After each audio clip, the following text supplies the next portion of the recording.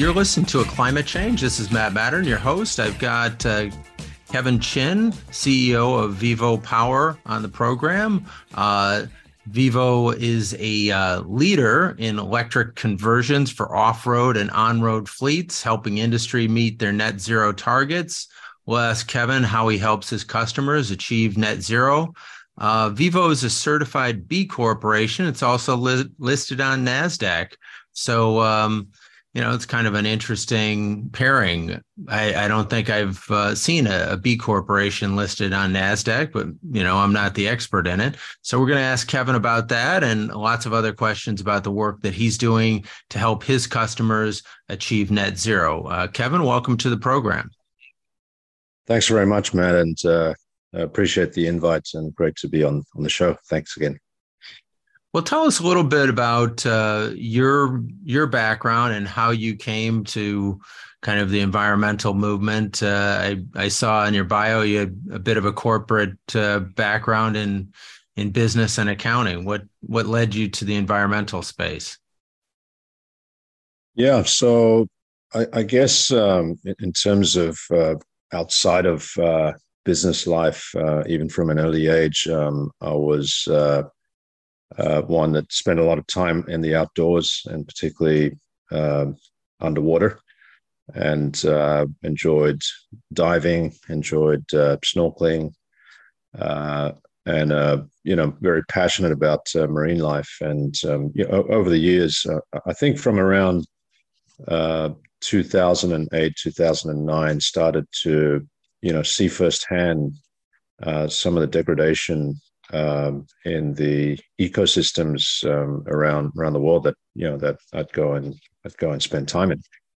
And that also then sort of led to, around that same time, understanding more about what was happening with the environment. I think everyone's seen the Al Gore documentaries. And so that was, really the genesis of going down the rabbit warren, so to speak, in this space. And so since 2013, 14, 10 years ago, I've been looking for a way to get into the sector in terms of energy and renewables, with a view to making a small contribution to addressing climate change.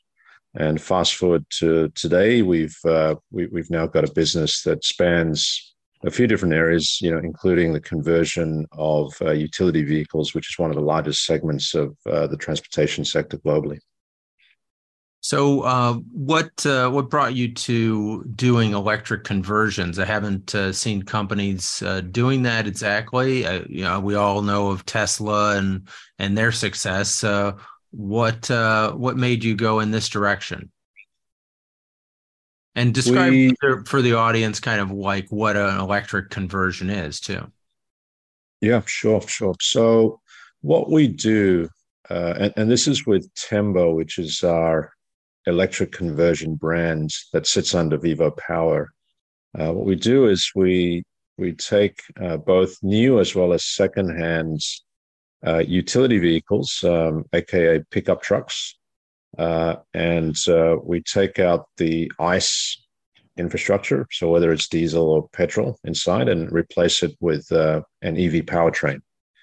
And the reason we, candidly stumbled into this area is that through another business of ours, we had a range of mining sector clients that started to reach out and inquire about whether we were able to do conversions of their utility vehicle fleets. And that was around 2017, 2018. And so that was the start of the journey that led us to this segment of the market which spans off-road as well as on-road vehicles. And the reason we do this is that if you think about utility vehicles or pickup trucks, they're inherently built to last. They're very durable. Models such as the Toyota Land Cruiser, there's the famous saying that a Land Cruiser never dies. And indeed, if you look at most utility vehicles that are used by fleet owners around the world, they tend to have a second life, in some cases a third life, where they'll start off, say, in Western Europe, and then they'll end up in Central Europe, and then they'll end up in Africa. And so they'll last for 12 to 15 years on average. And if you replace the ICE architecture with an EV powertrain kit, as a fleet owner, you can extend the useful life of that utility vehicle, which is attractive, not just from a environmental perspective, but also from an economic perspective as well. So how is it? How does it pencil out that it actually is more efficient or profitable to swap out an internal combustion engine for an electric powertrain? How does that pencil out? How much does it cost, I guess, is the first thing to do a conversion? Yeah, good question. So it ranges from depending on the use case, anywhere from $50,000 to, in some cases, $150,000. So, for example, if it's going into an underground mine where it needs to be reinforced, ruggedized, and customized to a whole nother level, in order to be able to operate effectively and safely underground, that can be, significantly more expensive. Whereas if it's being used for a sort of construction site, then it's a lot cheaper. The elephant in the room question that we get asked a lot is that, well, why wouldn't people just buy a new vehicle, a new electric utility vehicle instead? There are basically three reasons. So number one is that at present, there's anywhere from a 2 to 3 year waiting list to get your hands on not just electric vehicles, but some of the more popular utility vehicles, including some of the models I mentioned, such as the Land Cruiser. Number two is from a fleet owner's perspective, and especially if the company that they represent has built in an internal carbon price for emissions, the total cost of ownership makes sense to convert a vehicle, especially if it's been fully depreciated, to electric rather than just simply buy a new one. And the third reason is increasingly there is an understanding amongst fleet owners that with electric vehicles, there's significantly less repairs and maintenance required. So if you take a great chassis in the form of a pickup truck that's inherently durable and replace it with an EV powertrain, you're going to be able to significantly reduce your repairs and maintenance bill, going forward. And you don't necessarily need to wait for the newest EV pickup truck, which will cost a premium to get in, especially in this environment. Well, I guess another reason that you kind of may not have hit on was that a lot of companies have goals and commitments to go net zero, and I assume this is a positive, net positive to them in terms of reaching that goal. Correct? Very much so. Very much so. Net zero targets amongst corporates, span from 2030 to 2050. Most sort of triangulate around the 2040 to 2050 zone. I would say, though, that whilst net zero targets and wanting to help contribute to reducing carbon emissions is a very significant and very powerful driver, when it comes to the crunch, most corporates have a fiduciary duty to sort of maximize profits and reduce costs. So in order to convert them to be a customer, we often find that we've got to be able to demonstrate both green from an environmental perspective, but also green from a dollars perspective as far as savings, are concerned. Well, it's great that you can do both, because obviously if you can show them that it is economically viable and is a good business decision, then it's a win-win scenario. And hopefully we can have more of those win-win scenarios set up for businesses to do the right thing and also to be profitable or even more profitable as a result of making the right decision. So kudos to you and your company. Kudos to you and your company for setting up that so that companies can do both. We're going to take a break right now, and we'll be back in just a minute to talk to Kevin Chin, CEO of VivoPower, about the many things that his company is doing to help his customers achieve net zero and do it in a profitable way. We'll be right back. We can change the world if we do it together.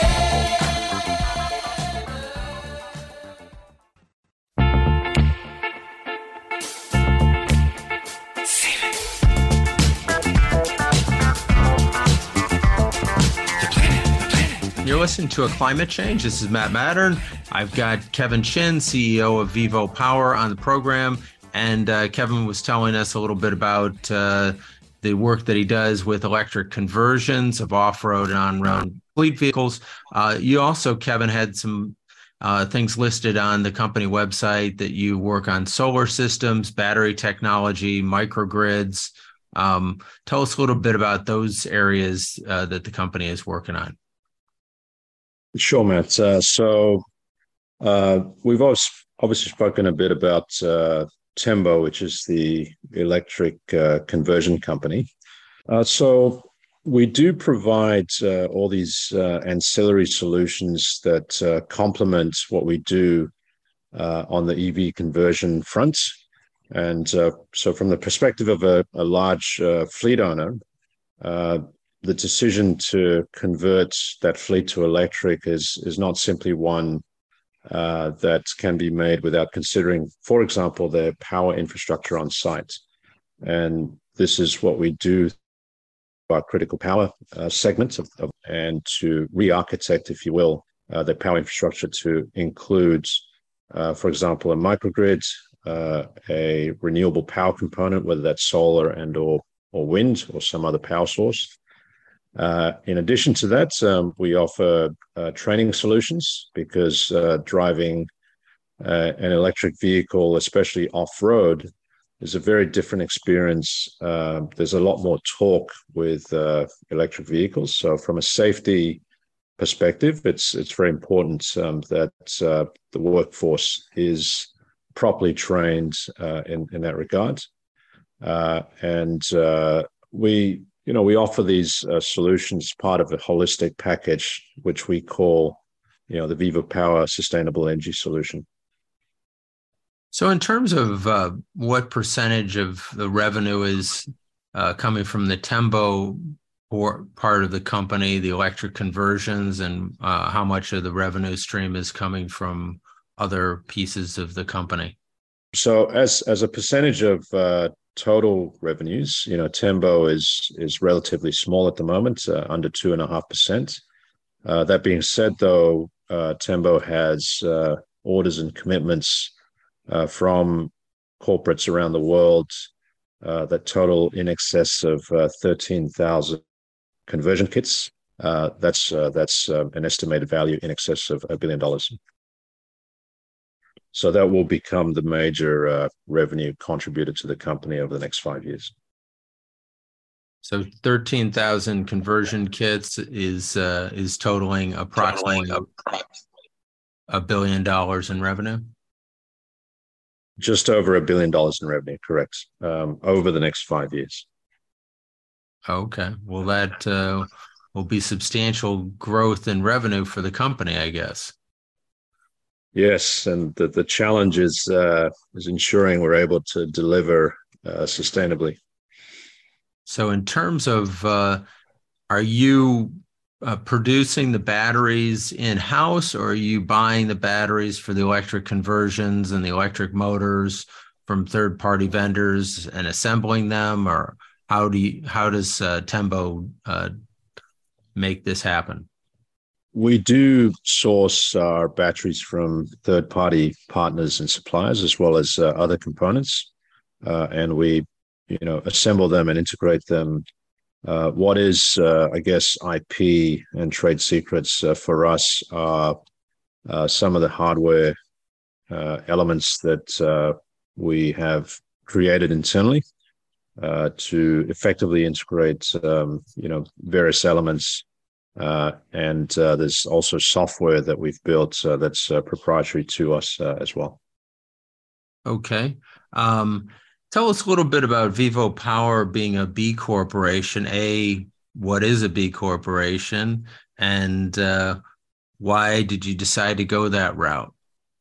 Yeah, good question. So a B corporation is an entity that they're governed by a body called B Lab, which is a nonprofit. And the biggest differentiator of a B Corp is an attestation that's codified in the memorandum and articles or constitution of the company to not just deliver for the benefit of shareholders, but to deliver and operate for the benefit of all stakeholders. And the B Corp mantra is the triple bottom line, which is people, planet, and profit. So it goes beyond, I guess, shareholder primacy and embraces stakeholders beyond shareholders. And the thinking is that in doing so, actually it creates better value for shareholders, in the long term. How so?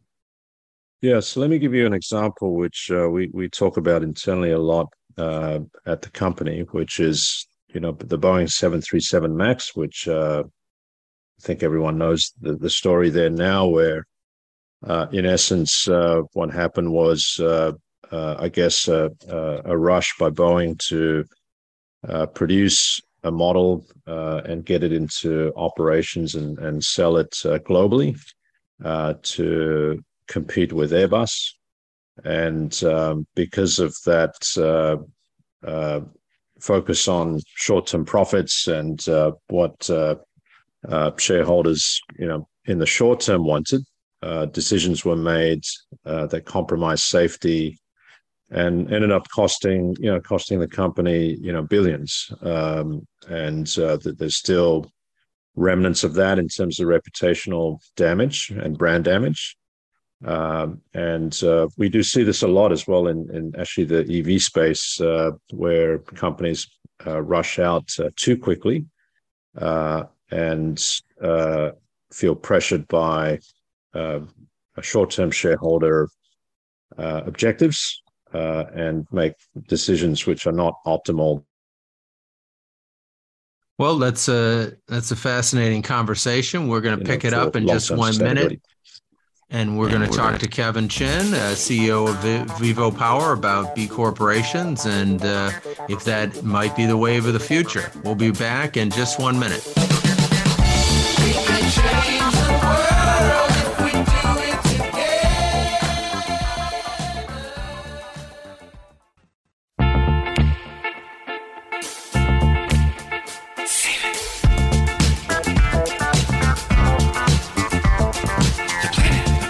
You're listening to A Climate Change. This is Matt Mattern. I've got Kevin Chin, CEO of VivoPower.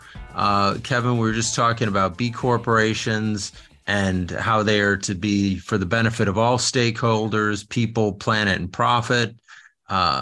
It kind of flies in the face of traditional corporate behavior. Milton Friedman was a proponent of that the shareholders are really the only people that a corporation should be concerned of.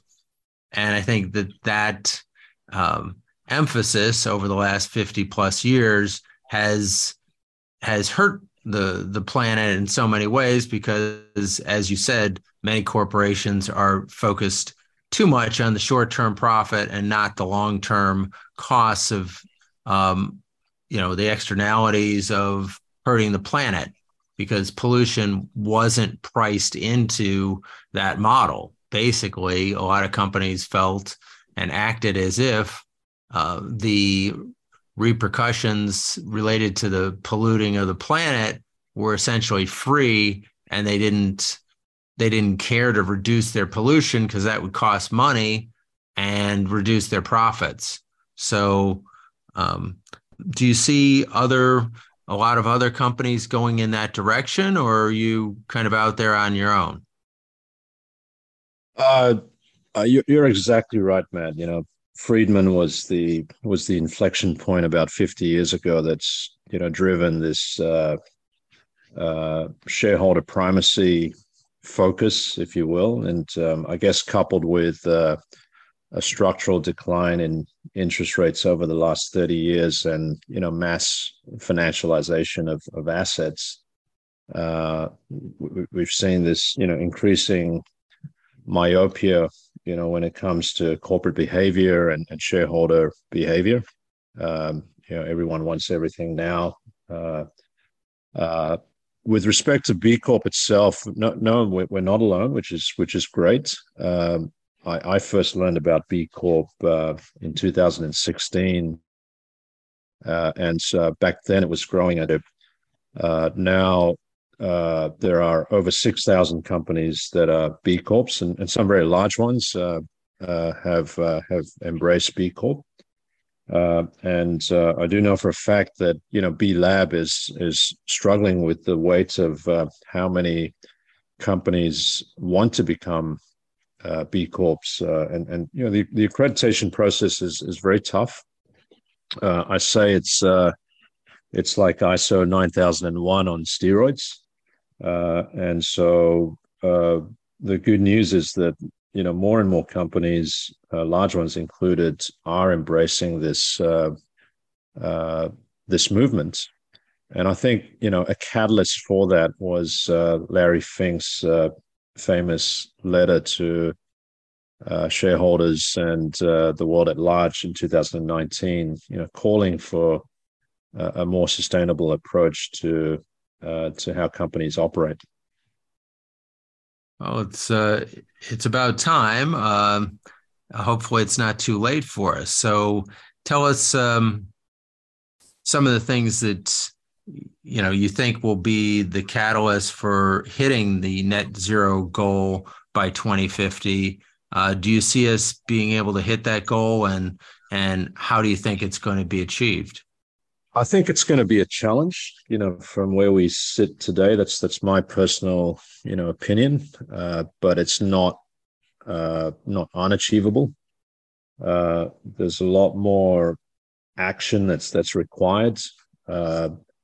When you ask about catalysts, I think one that's not often talked about is the increase, and it's quite exponential, in climate litigation that's happening and being directed at large corporates, especially in some of the extraction industries that we try to help and work with. So that, I think, will be increasingly powerful as a catalyst to large corporates, embracing and being serious about hitting net zero targets. So I think it's going to be a challenge. It's not unachievable, but a lot more needs to happen from many corporates around the world. But the good news is we definitely do see that it's not simply lip service anymore. The companies we work with are very, very serious about hitting their net zero targets. Well, I also note that you've got a U.S. subsidiary called Carrot Digital, which engages in Power 2X strategy. Can you explain Power 2X and what Carrot Digital does? Yes. So Carrot Digital owns solar farms, basically solar development sites, and we pivoted strategy to Power to X, 2 years ago. So Power to X is in essence vertical integration of renewable power by industries that are heavy power users. And that can be anything from ammonia production to hydrogen to, more recently, Bitcoin mining. And the reason why we pivoted strategy with respect to our solar portfolio in the US was when we started to get approached by Bitcoin miners, seeking to either acquire our sites and or to partner with us to build renewable powered data centers to mine Bitcoin. So that was happening, up till the crypto winter, which obviously came into play about a year ago now. But more recently, what we've seen happen is we're getting approached by data center developers, seeking to build out high performance data centers for AI computing. And there's obviously been an explosion of interest in AI post ChatGPT launching and given the S curve of GPT 4.0 as well. And what's perhaps not really well understood at the moment is that AI computing is significantly more power intensive than even Bitcoin mining. So we see these assets that we have as very strategic, and we want to be partnering with the right people in terms of creating value and executing on that Power to X strategy. I guess I'm fully behind the creating renewable power that helps create green hydrogen. I'm less enthused about Bitcoin mining, but as I don't see that as being such a societal good. But I guess I realize there are a lot of people out there that are doing Bitcoin mining. It just, to me, doesn't seem like the greatest use of our power to mine for coins. What's your thinking on that one? Yeah, it's a very, very controversial and very robust area for dinner discussions and debate. So it's a great question, Matt. My view is I'm agnostic with respect to crypto mining. I think one of the benefits that perhaps is again not talked about as much is that renewable power spills. So in particular solar, because and what's happening in countries where there's been a large solar build out, and Australia included, is that solar farms obviously generate a lot of power during the day and less so, and none at night. And so it creates significant intermittent power dynamics, which affects the grid.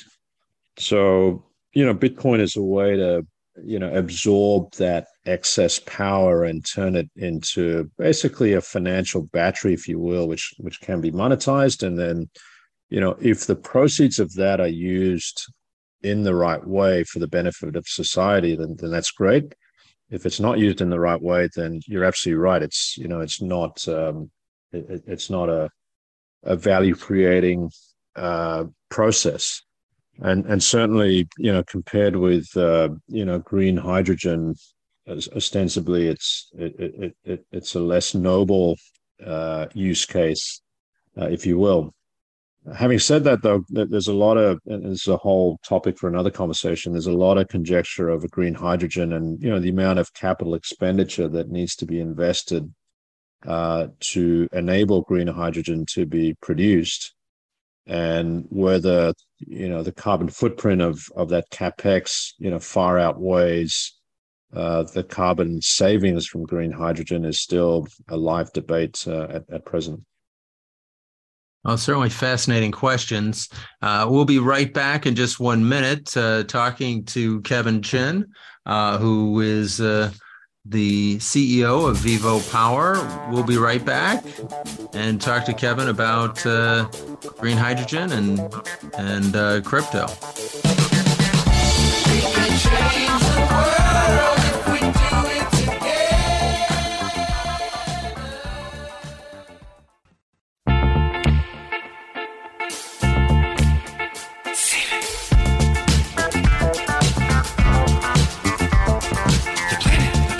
You're listening to A Climate Change. I've got Kevin Chin of VivoPower, CEO there.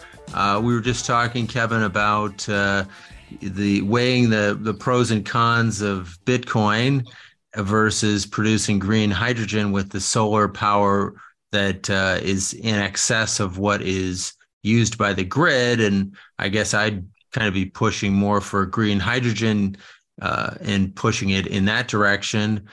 You did mention a question as to how much capital expenditure we need to go to a green hydrogen economy. I kind of see that green hydrogen is the cleanest way to go in the future, and that we should be building out that infrastructure. Yes, it will have a cost to it, but in the long term, if we can create enough green hydrogen, that is, to me, the gold standard for powering our economy going forward, because it has virtually no pollution in the creation of the energy that we need to run the economy.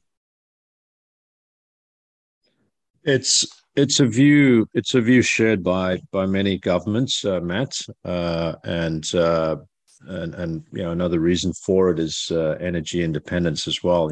Basically anywhere that has access to a body of water and sufficient landmass, can be a site for producing green hydrogen. As we speak today, the economics of green hydrogen do not stack up without government subsidies.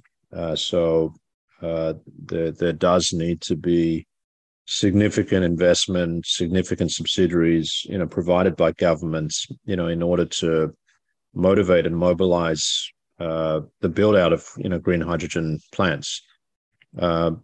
That said, though, these subsidies are coming. You would know the situation in the US very well, especially with the Inflation Reduction Act.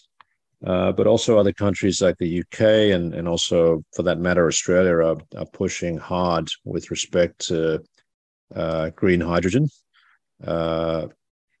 Interestingly enough, we have a number of very seasoned EV experts that are ex-Tesla, ex-Rivian within our team, and they tend to be more skeptical about green hydrogen, particularly in relation to it being a source of fuel for the transport sector. And I think that's really driven by this equation of, is the CapEx that's required actually more carbon intensive than the cumulative savings in carbon you would get from green hydrogen. That equation obviously can change, over time as CapEx costs decline. Well, there's a goal that the U.S. government has to bring the cost of hydrogen down to $1 per kilogram, and some processes are getting closer to that goal. I don't know if you're aware of what the price of green hydrogen would be in Australia at this point in time. Green hydrogen in Australia is prohibitively expensive at the moment in Australia. So depending on where you are in Australia, it's anywhere from $3 to $4 a kilo. So a lot more needs to happen with respect to cost